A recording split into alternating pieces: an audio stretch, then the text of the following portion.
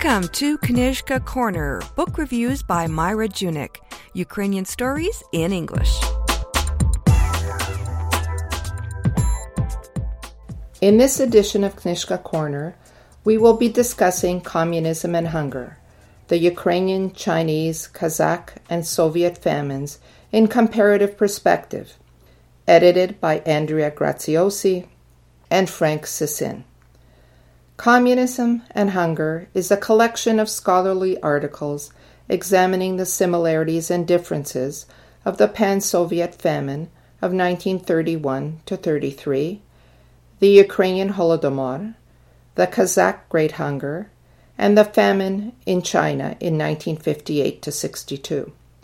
The articles were written by scholars who presented their papers at a 2014 conference organized by the Holodomor Research and Education Consortium. Whatever the economic motivations, the famines were also political events, requiring political analysis of their causes and courses. The first three articles in this collection examine the specific causes, events, and results of the famines. Nicholas Wirth examines the man-made famines in the USSR from 1928 to 33, which killed between 6.5 to 7 million people, 4.2 million in Ukraine and the Kuban, 1.5 million in Kazakhstan, and more than 1 million throughout the rest of the Soviet Union. Stalin considered peasant resistance to his economic policies as a war on the Soviet Union. Wirth describes the forced collectivization in Ukraine in brutal terms. The total confiscation of land and livestock from village communities, the harsh restriction of ownership of domestic animals, and the peasants' loss of control over the distribution of the harvests resulted in wholesale starvation.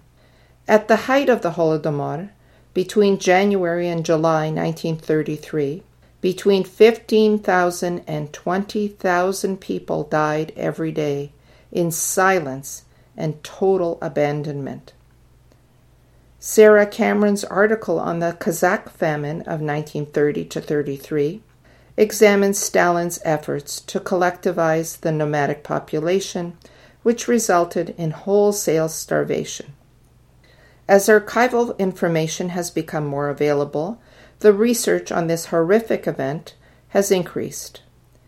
The third article by Zhu Jun examines the Great Famine of 1958-62 in China, which claimed millions of lives as a result of Mao Zedong's effort to make China an industrial communist utopia. The subsequent three articles are comparative studies of the use of hunger as a weapon in communist regimes in the 20th century. The similarities are striking. Political reasons for man-made famines, official denials to the world about the famines while they were occurring, and striking consequences for those impacted by the famines. All the scholars are united in calling for more research on these important historical events.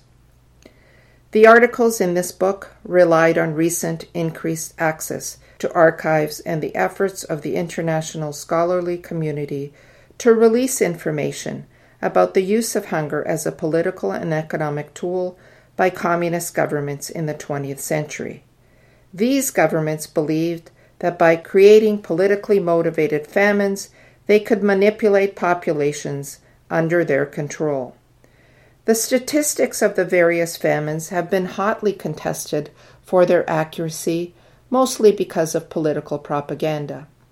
The most shocking aspect of this collection of articles is that the world community allowed these famines to occur without intervention. Whole populations starved to death while the world community ignored their plight. The individual articles in this scholarly book about how hunger was used as an economic and political tool by communist governments are very enlightening. There are extensive and detailed footnotes, which will definitely be useful to scholars pursuing further research on these topics. While the Ukrainian Holodomor was not the only focus of this text, readers will learn a great deal about the horrific events in their historical context. Communism and Hunger is definitely meant for scholars of world history. However, all readers interested in the history of the Ukrainian Holodomor will definitely enjoy this book. The book was edited by Andrea Graziosi, president of the Italian National Agency for the Evaluation of Universities and Research, and a professor of history at the Università di Napoli Federico II, and Frank E. Sissin, director of the Peter Jacek Center for Ukrainian Historical Research, Canadian Institute of Ukrainian Studies, and a professor at the Department of History and Classics at the University of Alberta. Communism and Hunger is available at the Canadian Institute of Ukrainian Studies Press. Thanks, Myra. Join us again soon for another edition of Knižka Corner, book reviews by Myra Junik, here on Nash Holos Ukrainian Roots Radio.